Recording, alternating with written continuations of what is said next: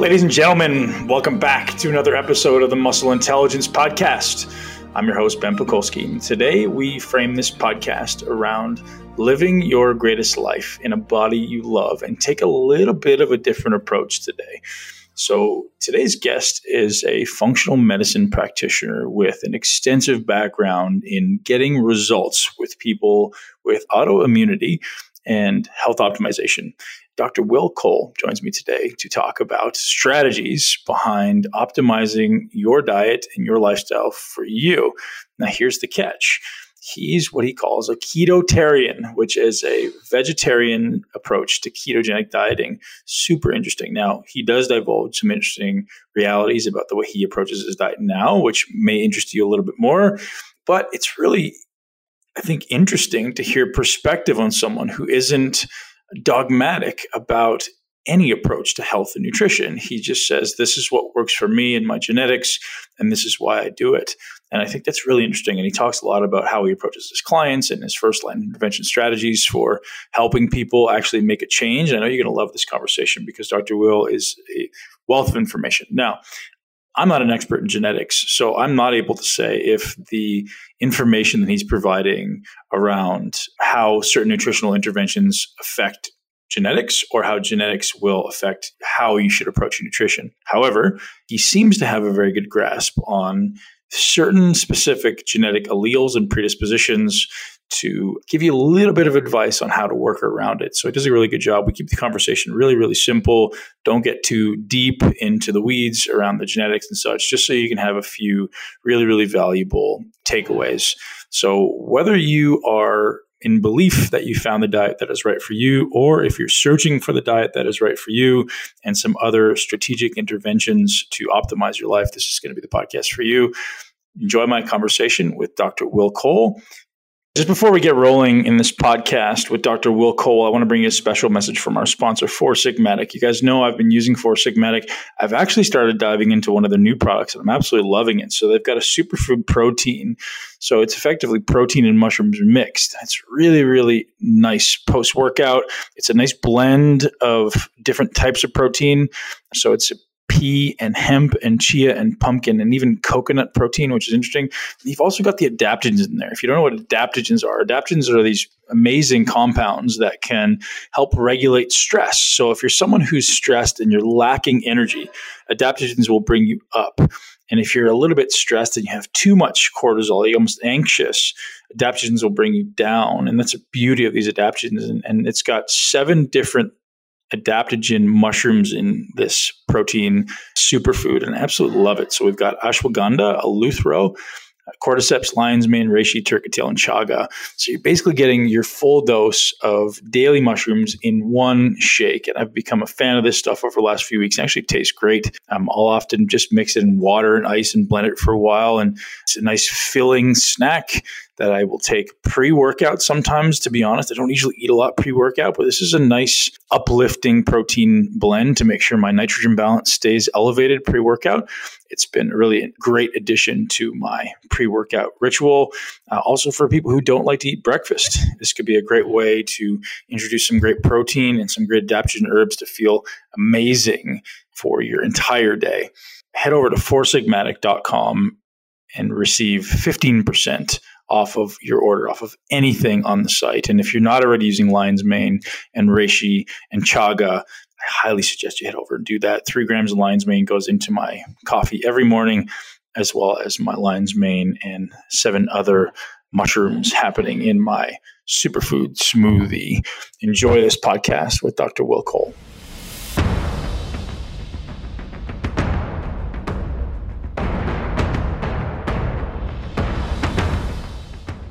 So Dr. Cole, tell me a little bit about your history. You said you were integrative medicine focused in school. You had integrative medicine focus, and you for a long time shifted into functional medicine. But how did that come about? Yeah, so I graduated from Southern California University of Health Sciences, which is like a health science school. There's MDs and DCs and acupuncturists and nurse practitioners all there learning their craft. And I went to that school because I knew I wanted to get into alternative healthcare. And I didn't know it would look like functional medicine. I thought it was just a broad umbrella of being an alternative health practitioner and a doctor. So I grew up in a home that was interested in wellness way before it was like the industry that it is today.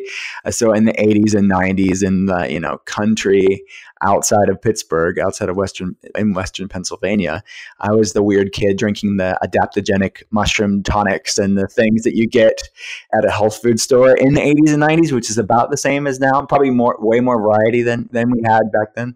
Then it evolved to, it wasn't just something that my mom did and my dad did. It was because my parents made me eat these things. It was because I wanted to do it for myself. And that evolved into me being interested on a professional level and a clinical level and to be formally trained in it. So SUHS in Los Angeles is a great school for that. And I heard of a guy who had gone to my school. He was older than I was. His name's Datis Karazian. Even today is one of the godfathers of functional medicine, a very smart mind. And he was talking about this exciting field of healthcare called functional medicine. So that's how it was my gateway, because he had gone to my school and I wanted to learn more about this. And then I went training beyond that, and the rest is my career. I talk to people around the world. We primarily have a virtual clinic. So about over 90% of my patients are seen online like this.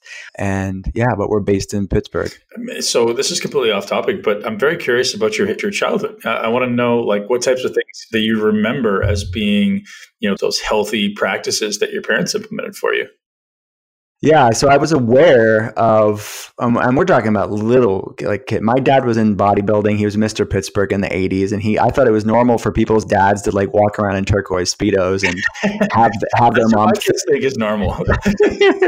Have their mom just film the dad posing and getting all the poses right, and is lathered up in baby oil. That was my childhood. So my dad owned a gym. It was a Gold's Gym in the 80s, and he was in healthcare as well, alternative healthcare. So we shopped at the health food store. We didn't have junk food cereals in the house, and that doesn't mean that, obviously when I was at my friend's house and I knew that there was a difference, and my friends had the Captain Crunch and I didn't have the Captain Crunch, but I knew that wasn't just going to be in the house. But there were so many alternatives even back then to healthy foods. There was the healthier cereal. It was the crunchy granola, sort of that space in the 80s and 90s of largely what natural health looked like then.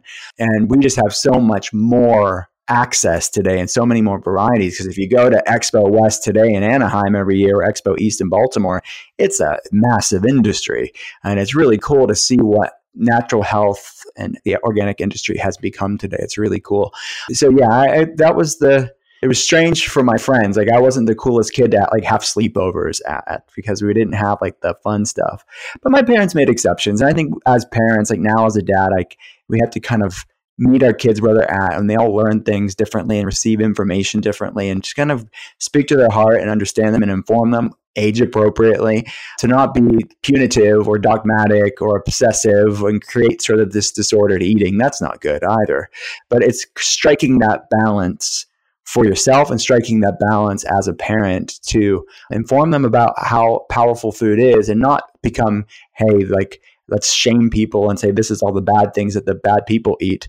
This is about, hey, look how you can love yourself enough and respect yourself enough to feed yourself good things. And when you have something whatever, you have a pizza at night, then you move on. That's not your day thing. It's a treat, and some people can't get away with that. Obviously, my day job is talking to people with autoimmune conditions, and they would get horrible flare-ups or those sort of things. But the average parent or the average kid, they need to find that grace and that lightness and that balance when you're talking about these things. What sort of advantages do you think you had, if any, from having a childhood like that? Looking back on with what you know now, and comparing yourself against people who didn't have that type of past, do you think you had any distinct advantages in your, throughout your adolescence and throughout your adult life? Yeah, I think in some ways it was an advantage, because it was a foundation, both on an educational level and a physiological level, because when you look at the studies of how a large part of our microbiome is formed like within the first couple of years of your life, and the foods that you eat influences the microbiome in a major way, and just overall like having those formative years be largely on a better quality food. Now, look, we both know that like just because something's organic or healthier doesn't mean it's optimal. I wouldn't say I was eating optimally what I know now, but with the information they had in the 80s and 90s and the access that they have, I think it was far better than the standard American diet at that time. So yeah, I think it definitely was an advantage. You're almost like the perfect case study, right? It's looking at the last 30 years of your life and going, hey, did I actually see an advantage, or does this stuff not really matter that much? Because you'll see your friends who maybe didn't eat the same way you did, and subjectively go, well, who turned out better, and what advantage did you actually have? So did you notice advantages in school? Did you notice advantages in your health, in your sex drive, in your performance, in your mental performance, like anything like that stands out to you that maybe other people wouldn't see?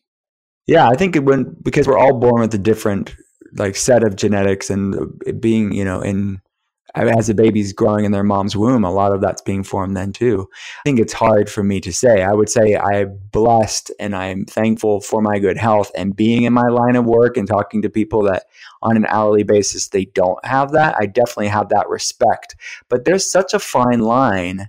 In many ways, there's such a fine line between health and health crisis, because there's people that do all the right things, that had a great childhood, that eat clean, and something bad happens to them. So I have a humility about it and an understanding that even though I had that advantage growing up, I don't take it for granted. I'm not cocky about it in the sense of they're great people that do good things, that still bad things happen to them. So my whole thought on this is just do everything I can within my ability and my access to decrease these risk factors, to live a long life, to enjoy the good things in life. And that's for myself. That's what I try to educate my patients on. So yeah, I don't know if that answered your question or not, but that's kind of how I feel about it.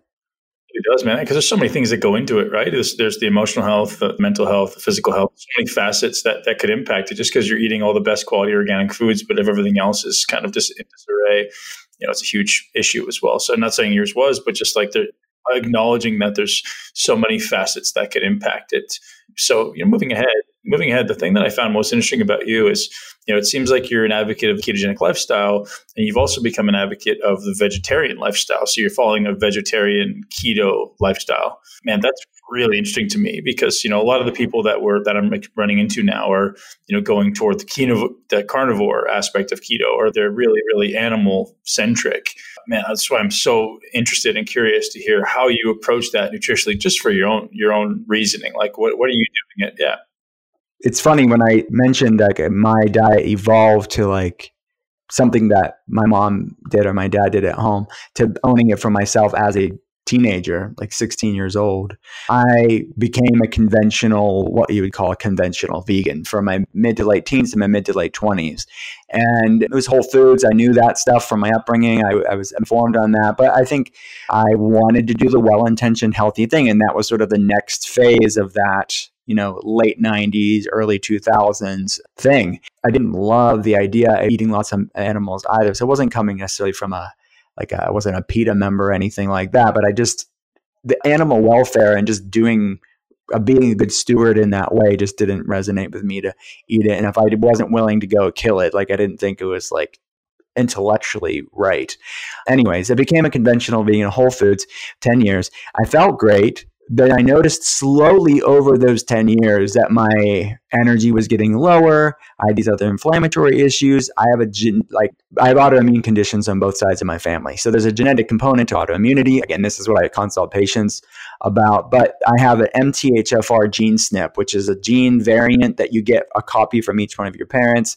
I have a homozygous, a double mutation of this MTHFR at the C677T location, which is a fancy way of saying my body really sucks at detoxing and lowering inflammation levels, and it's associated with different autoimmune inflammation spectrum issues. So I think that was part of it, is that we have to find out what way eating works for us, what's optimal. And just because something's better, like eating a whole foods vegan diet is better than the standard American diet, but just because something's better doesn't necessarily mean it's optimal. for you. And we're all different with its different set of genetics and food preferences and microbiomes and food reactivities and et cetera. So that evolved to Ketotarian. And that was my first book. That I didn't call it Ketotarian, obviously, when I first started eating that way, but it was a high fat, moderate protein, lower carbohydrate diet.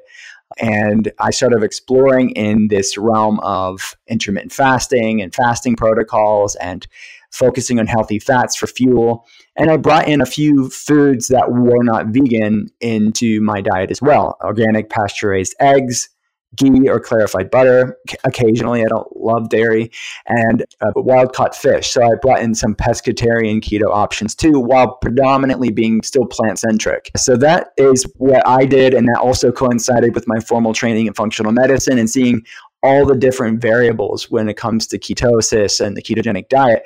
And that is how the book Ketotarian came to be, of just seeing what works, what doesn't, how to do keto in this way.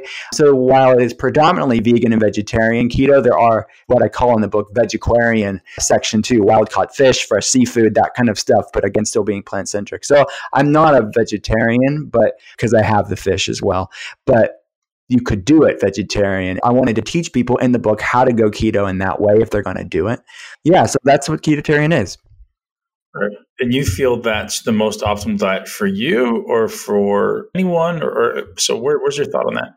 I can put my author hat on and then my functional medicine hat. My author hat is, this has worked for me, and I do a cyclical ketogenic approach, Ketotarian approach, mostly plant-based approach, where I'll do 4 to 5 days in ketosis, and then I'll moderate my carbs. And when I talk about carb cycling in the keto world and, co-hosting Keto Talk for the past few years, that it's like a hot button topic of not advocating it in the traditional sort of weight training way where you're just doing a high amount of carbs. This is just going from the ketogenic land to like low carb or like the average paleo diet and then going back in. So it's increasing safe starches like sweet potatoes and yams and fruits, even like wild rice or white rice, and then going back in ketosis. But you have to build the metabolic flexibility to do that. So how I advocate it in Ketotarian is to go at least 8 weeks eating this Ketotarian approach, and then you can find out where your sweet spot is with carbs and fat moderation when you do that. But you could do a cyclical approach. You could do it seasonally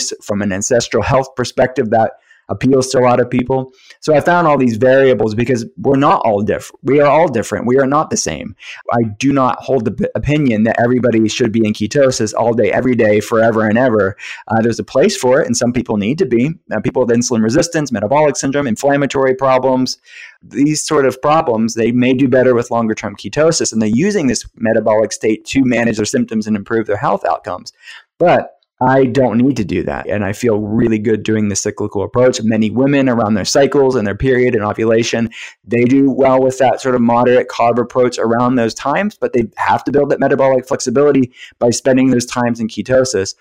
And then in the book, I advocate, hey, if you want to bring in grass-fed beef after that, try that out and almost use it as an elimination approach of going off of it for a while. Because I wrote Ketotarian in part for the plant-based world to bring them to the middle.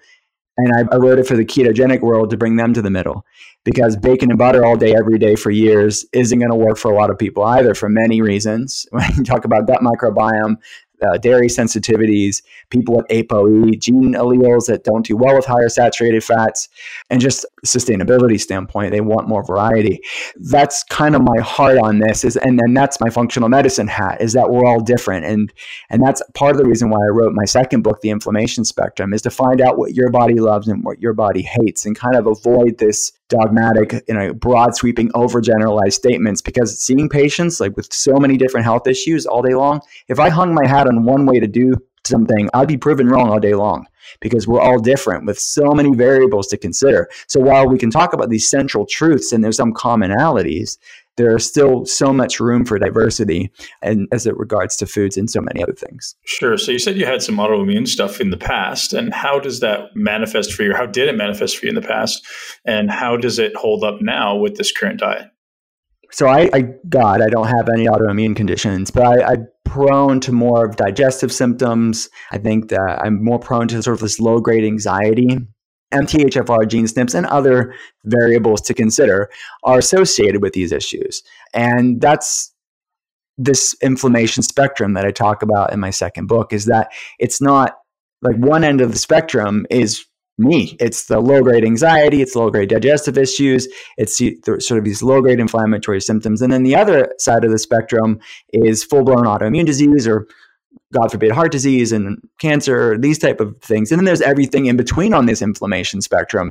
So I knew, like, when my diet evolved from this conventional vegan diet to ketotarian, I knew I needed to really find out what works for my body. And people oftentimes eat a certain way if they're informed enough about food. They're trying to do the right thing. And then they get maybe bought into, they almost feel like they're a failure or they're wrong because it doesn't hold to their ideology of what they know is true.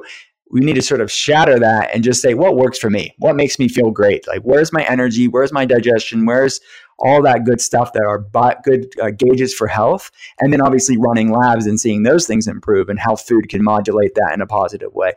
That's how I'm managing my health, because I know if I see autoimmune conditions on both sides of my family, I want to do everything I can to decrease risk factors. We can't control everything. And again, back to what I said, but we can do a lot. We shouldn't take that responsibility lightly. Sure. Is your decision to avoid meat from this reason you kind of mentioned at the beginning, which does it feel right to you? Or is it a choice around like, hey, this isn't healthy, or is it just unhealthy for me? And I talk about this in ketotarian, that I still have grass-fed beef occasionally. I still eat fish, but still predominantly plant-based. So I'm not against it at all. I think I feel good on these bioavailable sources of nutrients that are in many ways nature's multivitamins. When you talk about liver and its nutrient density, we talk about omega, like wild caught salmon, the nutrient density, you talk about egg yolk, nutrient density. I use these nature's multivitamins in my life. And that's what I talk about in ketotarian for all these plant-based people that are trying to do the right thing, but they are not aware of the nutrient density. And we can obviously supplement in our time today. But the question that I pose in ketotarian is, if you have to supplement and you're not getting it through food, is it the most optimal diet for you? And then there's a larger conversation about sustainability and the environment. And obviously we're all advocates in this space of functional medicine and wellness about, going local whenever you can, getting sustainably, responsibly sourced sources of these foods. But the benefits way outweigh negatives. But there are some people that don't do well with lots of red meat specifically. There are ApoE 3,4 and 4,4 gene alleles that you eat higher saturated fat, and it's not just red meat. It's coconut oil too, it's ghee, it's dairy. That can raise inflammation for them, increase risk for Alzheimer's and cardiovascular issues. So does that mean you throw the ketogenic diet out and just say, well, it's not right for you? Absolutely not. There's so many neuroprotective benefits of it, but how can they do the ketogenic diet that works for them? And that's going to be focusing on more monounsaturated fats and clean omega fats from fish. So there's that allele. And then there's intestinal permeability issues, which basically gram-negative bacteria, the dysbiosis when you have leaky gut syndrome. Having too much of these saturated fats has been shown in the scientific literature to raise up this systemic inflammation through those lipopolysaccharides, these bacterial endotoxins. Does that mean they should avoid the ketogenic diet? No, let's just shift some of the foods we're focusing on. So those are some examples. And that's predominantly a genetic thing. You're looking at specific alleles for this propensity to leaky gut? Because I know there is a couple. Is that what kind of the reference is? Yeah, not the genetic predisposition for leaky gut syndrome, but we measure occludin and zonulin, which are the proteins that govern gut lining permeability. And we can measure antibodies to those bacterial toxins, LPS. But no, so those are two different things. There's a genetic issue, and then there's the epigenetic component too. But without a doubt, people that have these genetic alleles for like the methylation impairments, I would say that there's strong enough connection that they do have increased risk for intestinal permeability as well. So as far as compensating for that, is it just a supplementation? Is it specific food choices for, there's a lot of people out there with this MTHFR, either heterozygous, homozygous expression. So what are your kind of intervention strategies for that? Yeah. When I look at this genetic allele, and I have other ones too, it's not just about MTHFR, I have other genetic alleles as well, that it is important to remember that our genetics haven't changed in like 10,000 years. So it's not the genetics that are the main focus here. I mean, so much of how long we live and the quality of life is due to epigenetics, the environmental stuff that turn off and turn on genetic predispositions. So I don't see MTHFR as like the main like driver of all the things in my life, because there's people that have these quote unquote dirty genes like the homozygous MTHFR and other gene SNPs like this as well, that have no expression of that gene. I see that all the time in my practice, where they can have certain genetic predispositions for things, but you look at their labs, you look at their quality of life, they're fine. They're not really impacting. They're living enough of a clean life that it's mitigating these risk factors that this genetic predisposition is gene variant is associated with, because we know these genes are slower, they're inhibited, they're not making these proteins or doing this function as well as they could be, but there's still so much good in their life that it's not really manifesting in that way. So for me, it's focusing on these nutrient-dense foods that I mentioned and supplementing with methylated folate and methylated methylcobalamin B12. So that's what it looks like for me.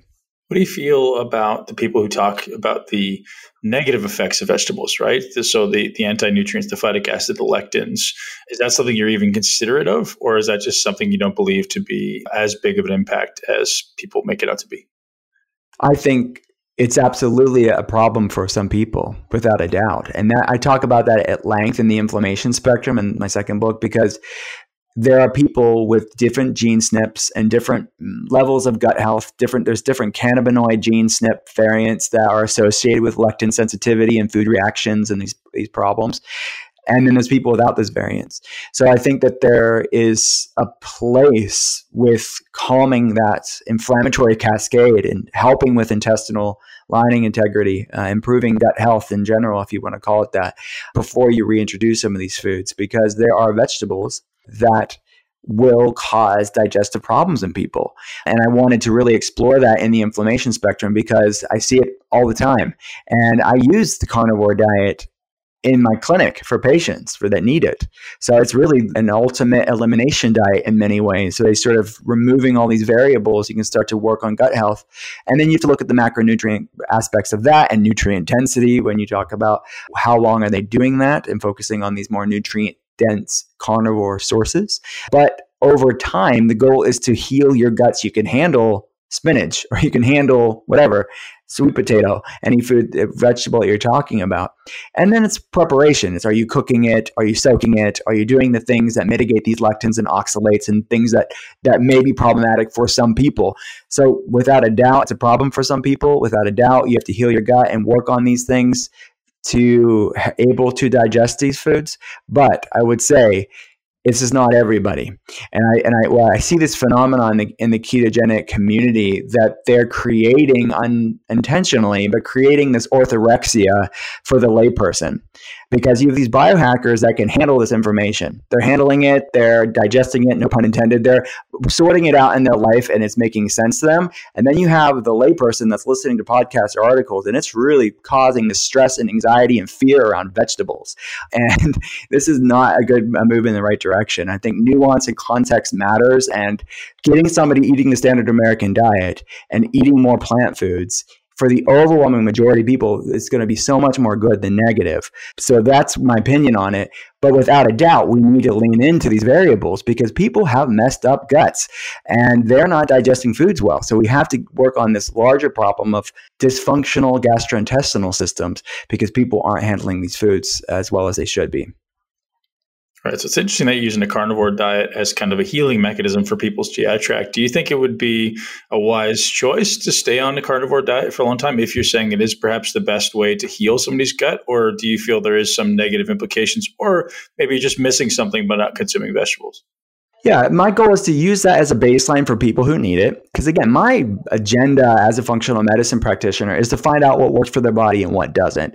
And I don't have any political agenda other than getting their labs looking great and their quality of life looking great. So I use the carnivore diet variants of that. There's really nutrient dense. And again, this is going to be dairy-free carnivore. This is not going to be dairy. So that, again, it's restrictive. Not everybody's going to love that, but we use it to sort of take out a lot of variables, calm things down, and then we slowly reintroduce vegetables, starting with pureed vegetables, soups, and stews. It sort of segues into sort of a GAPS approach and physiology syndrome or psychology syndrome, which involves a lot of bone broth stock soups and stews and things like that, and slowly segue them into eating whole foods that aren't cooked in soups and stews. So that can take weeks for some people that are lower end on the inflammation spectrum, and then take months or years, 1 to 2 years, to really get to the place of handling these things. It's self-paced largely. Obviously, I'm monitoring it for my patients, but its degree of recovery is different from person to person. But yeah, we could use these for a period of time depending on the case. What criteria are you using to determine whether someone should start on a carnivore or someone should start on a keto? Or, obviously there's the phenotypic expression of the way they look, but how much are you looking at DNA, and what other factors are you looking at? I'm looking at, it starts with the comprehensive health history, and that's very illuminating for anybody like starting out with this stuff, is me just sitting down for an hour and a half at least, and talking to these people and getting to know them, getting to know the ins and outs of their health, asking these sort of strange, to the layperson, seemingly unrelated questions that we use in functional medicine to look at the pieces to the puzzle. What are the variables we need to consider? What are the stones, so to speak, that are more likely to have something underneath it? So a comprehensive health history informs what labs we should run. So it typically starts with blood labs, an expanded version of that. Maybe look at the microbiome, maybe look at hormones, look at these genetic variants, and then put all that together. So we get multiple labs perspective from their vantage point, what the heck's going on here, and then a comprehensive health history. And so we have all that objective data, and then we use real life as a lab. So we're clinically monitoring just on a day-to-day and looking at food logs, looking at life logs, and leaning into these things, because something can be on a lab as, this is not good, and let's implement this. But then life is so more deep than just labs. You have to kind of track things in real life, because like I said, when it comes to like foods, if someone can have an ApoE3/4 genetic allele, like that, they should in theory decrease saturated fats, and then they're eating lots of saturated fats and they're fine. Their cardiovascular markers are fine. Their inflammation's not really high. So we're more complex than any one number on a lab. And it's important to not hang your hat on that and oversimplify it and say you're just that gene snip. And we know what the data says. Well, what's the broader picture of that? So it's all of that sort of clinical observation and coaching them and being there for them, adjusting things in real time as we need to. We have a concierge functional medicine practice for that reason, because so much of life happens when you're not talking to a doctor in the in-between. It's like, I have my doctor's visits in 2 weeks, but I'm having the symptom now. What do I do? So we readjust macros and the types of foods that people are focusing on. So it is the dichotomy of functional medicine. There's the science and then there's the art. And you have to kind of keep both sides alive and balanced, because there's the data, but there's also understanding there's an art to it. And people's mental, emotional, spiritual health, you can't always quantify. And then there's the unknowns that we can't quantify. So one of the things I love about functional medicine, and why I was so interested to speak with you, is this holistic approach to life, right? It's looking at all the cogs in the wheel. So, you're looking at sleep, you're looking at mental health, and you're looking at the gut health, and you're looking at, the blood labs, really everything. And my question for you is what is your kind of first line of intervention with people? Are you always going down the path of nutrition? Are you looking at stress management and sleep optimization? And what other interventions are you using, maybe in the first line of intervention with somebody?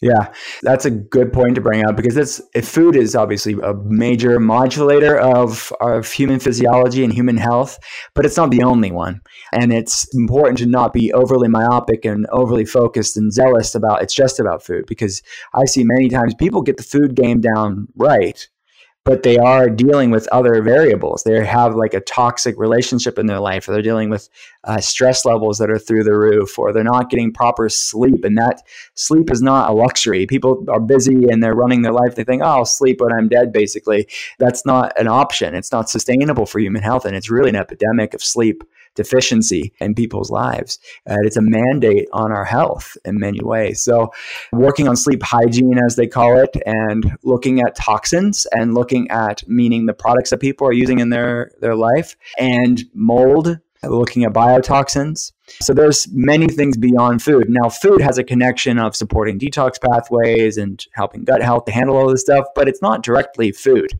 The food can make it all worse. If they're eating junk food and then having that problem is going to make it all worse. But it's not only food. And we have to look at these other variables, which is in the inflammation spectrum. In my book, I put all these non-food inflammers, because we can't be just focused on food. It's all this other stuff too. And our relationship with technology, I think that's an important part too. I think when you talk about stress and this sort of very pervasive, constant low-grade stressor that people have, addiction to their devices. Technology is fantastic. It's how we're connecting right now. But people have this unbalanced perspective, this imbalanced perspective, a relationship towards social media and their phones, and the way it's rewiring our brain, and it's impacting our sleep, it's impacting our relationships, and the stress that causes, the social isolation that I see. It's a piece of the puzzle. And for some people, it's a big piece of the puzzle. Right. You mentioned toxins and, from environmental toxins and maybe skincare products and mold and things like that. And it seems as though you have people who are on both ends of the spectrum, right? You have people who are just of the mindset of this is the most important thing and you have to be absolutely neurotic about it. And you have the people on the other end of the spectrum calling all those people quacks, right? Saying they're out of their mind, they don't know what they're talking about, there's no data. Where do you fall on the spectrum? I would say the analogy that I use for this is some people have big cups, some people have small cups. So the cup is the genetic tolerance to stressors. And some people can fill their cup up all day long and they'll never overflow. They're smoking, they're drinking, they're eating like crap, they're using all the conventional products out there, no problem. And then some people have very small cups. With these genetic alleles, these family history of different health issues, they could overflow very easily. You can't change your cup size, but you can change what you put in it. And I see that a lot of times people that have these smaller cups, they are having these multiple chemical sensitivities. It's real. It's definitely impacting them, but their spouse may not be impacted in the way that they are.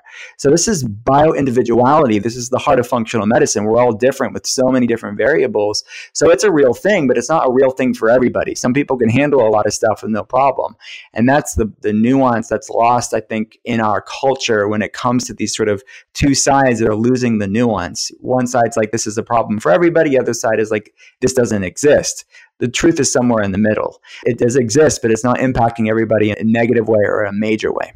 So when it comes to exposures, so, whether that be hair products and skin products or water or glyphosate, is there anything that you're adamantly against and neurotically aware of? No, I'm not against any of those things. I'm not even thinking about them. I just think that I do the best I can to get organic, to get local when I can. People have to do it within their budget. I realize it's not accessible to everybody, but my patient base are normally just normal working class people. I'm consulting them online. I'm teaching them how to go and get this good stuff at Aldi and at Costco and at Walmart and Target. And they don't have to be 1%er biohacker, Martha Stewart in the kitchen to be healthy. So I think that you can start with the basics. That wields so much power over our health. And then if you have to be super picky about certain cases, then you go there. But you don't go to that obsessive, neurotic place to start with. You really shouldn't at all. Start with the basics. It helps with the majority of the human race. Sure. So my demographic is really after optimal, right? A lot of the people talk about we're very high achievers. We're talking about optimization. So in that demographic, what would be the things, if there is anything in that case that you'd be like, hey, this is the things you should probably pay attention to most? Yeah, someone wants to be their best when it comes to produce and when it comes to food quality. I like the environmental working groups, EWG's Clean 15 and Dirty Dozen list. I think if someone wants to be optimal, it's a good place. They update it every year to kind of see if they have access to organic, which ones to go for. If it's on the Dirty Dozen list, those are the highest produce choices. They're going to have highest amount of pesticides. I think that's what I do as well. I think it's good. I think it's optimal. Not everybody's going to do that. They're just going to go for the conventional stuff no matter what, if it's a real food. But I think if you want to go to the next level, it's looking at which in the farming industry, what types of produce are they using the highest amount of pesticides. Same with grass-fed beef, getting grass-fed. That is one thing I do that is non-negotiable. I don't get conventional meat. I can't wash it off. Like the non-organic, whatever vegetable, I can rinse off in theory. Now it's not growing in the best soil. Yes, I can't control everything, but I think that's all right for me. That's my line. But the grass-fed, I can't rinse off the fact that cow was fed grains its entire life. So for me, is non-negotiable is going to be the meat quality because of how it was raised. So the grass-fed beef, wild-caught fish. I'm not buying, factory-farmed, Atlantic-raised food that was like the fish were fed corn. I'm not having that. Now, if I'm eating out once in a while, I will. I'm not going to be super zealous about that, but it's not my day-to-day thing. It's not my daily routine. How do you feed your kids? The kids eat a paleo diet. They eat a paleo diet, mostly plant-based, clean fats, clean proteins. Yeah, very paleo. And then the exceptions are the gluten-free pizzas occasionally, but they're entirely gluten-free. Right. So what vegetables do you, when you say, vegetable centric, what does that look like? What are your primary sources of the bulk of your diet? Mine or my kids? Well, both. Yeah. So steamed, sauteed vegetables. So it's a lot of sulfur-rich vegetables. I like the fact that these sulfur groups like Brussels sprouts, asparagus, broccoli, etc., has sulforaphane. And sulforaphane helps to support detoxification pathways, healthy methylation pathways, and green leafy vegetables, cooking them mainly, especially with spinach and the oxalate content. I want to break down the oxalates there, and mixed greens, having lots of big salads. And yeah, so it's a variety of sulfur-rich vegetables and non-starchy like leafy greens. Very cool. And you mentioned monounsaturated fats as primarily avocado and olive oil and such. Anything else that comes to mind? Yeah, so avocados, olives, avocado oil, olive oil, nuts and seeds. I soak nuts and seeds predominantly to break down the lectins and make them more bioavailable. And these are, again, I do this for my patients and teach them how to do this. I mention this in my book because I am aware of the bioavailability of these. I'm aware of them being hard to digest for some people, and I want people to get the most that they can out of the foods that they're eating. You can soak the nuts and seeds. I do that, toast them. Yeah, so that's going to be the monounsaturated. Obviously, they have some polyunsaturated fats in there too. And then the omega fats from fish and the omega fats from an egg yolk. So these are the other fats that I focus on. Awesome. So speaking about autoimmunity, it seems as though most of the predisposition comes from something to do with the GI tract, right? There's obviously genetic predisposition to have leaky gut. There's obviously environmental exposures. There's stress as an indicator of potentially contributing to autoimmunity. Any advice for people out there who are potentially facing autoimmunity and first-line interventions if they can't potentially come forward to talk to you? What should they be looking at? Yeah, so I would start with, you can run basic labs. I don't think you need to be super in depth if someone's thinking about just starting off simple stuff. So that's actually really my heart and my passion over this past year. I've been working with on my team to provide online group classes for this reason, because I want to make functional medicine more accessible and more affordable to more people. So I think getting a functional medicine doctor, whether it's, we can do a group class or just find someone that, there's a lot of groups like in New York, there's Parsley Health and a friend of mine, Robin Burzin, and there's other groups in New York and LA that are doing these more subscription-based functional medicine that you don't have to be super wealthy to get access to functional medicine. So I'm happy of the strides that we're making there. That way we can give people sort of a basic objective baseline from a functional medicine perspective, what's going on, because very little broad sweeping generalized statements when it comes to that, because you could have 100 people with autoimmune conditions and what works for one person may not work for the next person. So it's you can't lump them all together in like one fashion. But I would say start with real food if you want to be start there. Clean up your diet, look at these variables that can cause problems for a lot of people on this autoimmune inflammation spectrum. The albumin in egg whites can be a problem for a lot of them. Dairy, looking at casein, even the fermented types, they could be a problem. And obviously there's different subtypes when you look at beta A1 casein and beta A2 casein, but I would go off of it for a while. And then if we try and reintroduce it, bring in these grass-fed varieties, the A2 varieties that are, again, from an ancestral health perspective, more in alignment with our genetics. The A1 casein, which is in the majority of cows today, can be problematic and is more problematic for people with autoimmunity, or tends to be more problematic. And then looking at nightshades, I think the alkaloids compounds can be a problem for a lot of people with autoimmunity. So that's tomatoes, eggplants, goji berries, peppers, white potatoes, all good whole foods, quote unquote, but they can be problematic for some people with autoimmunity, not everybody. And the lectins in beans and the lectins in nuts and seeds. So what would be commonly referred to as the autoimmune protocol, or AIP, it's not a bad starting place for that. And in the more advanced track in the inflammation spectrum book, I took those foods out.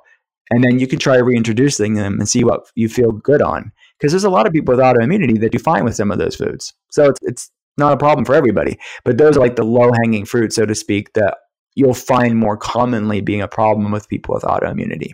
Awesome. Earlier in our chat, you mentioned an adaptogenic mushroom smoothie when you were a kid. Is there any superfoods now that you introduce for yourself and you keep it on a day-to-day basis or for your kids?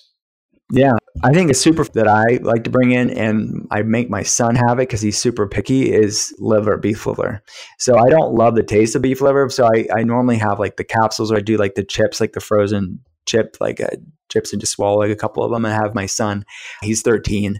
He swallows the capsules like from the purple bottle. What's that called? Ancestral Health. I forget. Is it Ancestral? Yeah, it's one of the bottles. Anyways, so it is. It's gonna bug me now. Vital Proteins. I think is it Vital Proteins? Yeah, I think it's Vital Proteins. Great company, the collagen company. I think they have beef liver, and that's what we use. But there's other ones out there, and I like emu oil, and I take that in capsule form. Oh, really? What's the benefit of that? Fat soluble vitamins and good omega fats.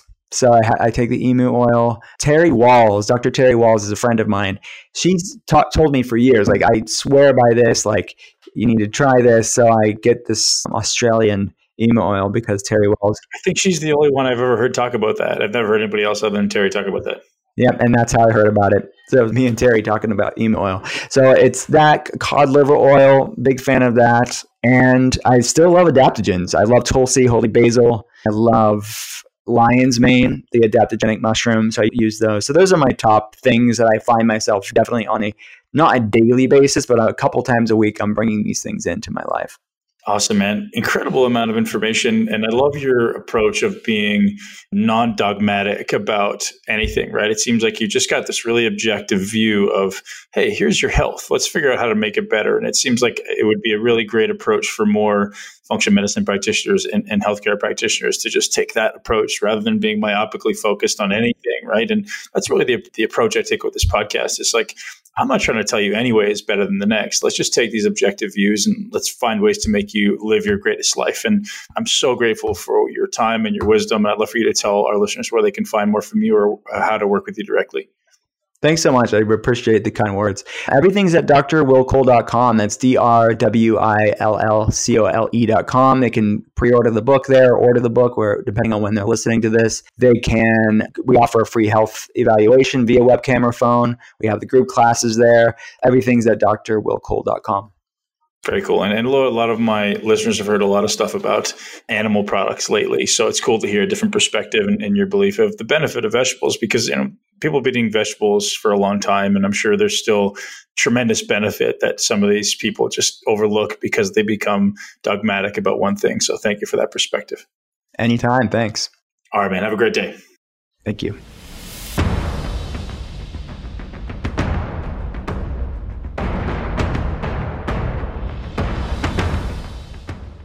All right, ladies and gentlemen, that's a wrap.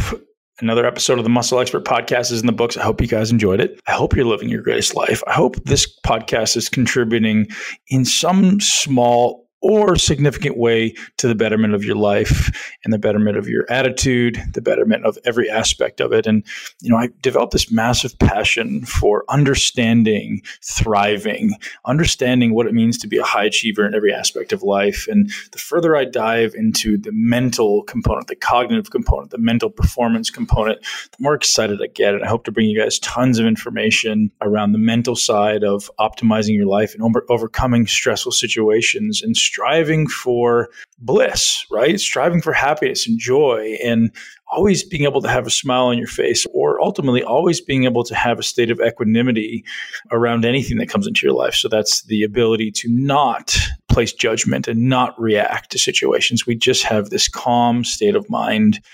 So as we continue to bring you all this amazing information around muscle and body composition optimization and health optimization, I really want to start introducing these messages around allowing you, all the listeners, to thrive cognitively, because it's possible for you. And if you're living a hard life right now, if there's some aspect of your life that you're struggling with, and I think we all go through struggles, and don't get me wrong, I'm going through some struggles as well, and I have in the past, there's definitely a way out. And I want every one of you to realize that you can and you will proceed and you will get better and stronger because of it. So continue to strive for your greatness. And I'm so grateful that I can be a contributing factor to the betterment of your life and you living your greatest life. in a body that you absolutely love. Have an amazing day. And if you haven't already checked out Four Sigmatic, head over to foursigmatic.com/muscle. Use the code muscle for 15% off your next order. And give us a shout out on social media. If you do, go over to Four Sigmatic. We'd love to see what you guys order and what you love. I'm getting so many amazing reviews around Four Sigmatic's products and lion's mane and reishi and the superfood protein that I love. So head over there now, and I hope you guys enjoy your day. Thank you so much for tuning into Muscle Intelligence. If you enjoyed today's episode, please be sure to share it with at least one person you know. And make sure you're subscribed so you never miss an episode. This podcast is for information purposes only. The statements and views on this podcast are not medical advice. This podcast, including Ben Pekulski and the producers, disclaim responsibility for any possible adverse effects from the use of information contained herein. Opinions of guests are their own, and this podcast does not endorse or accept responsibility for statements made by guests. This podcast does not make any representations or warranties about guest qualifications or credibility. This podcast may contain paid endorsements or advertisements for products or services. Individuals on this podcast may have a direct or indirect financial interest in products or services referred to herein. If you think you have a medical problem, consult a licensed physician.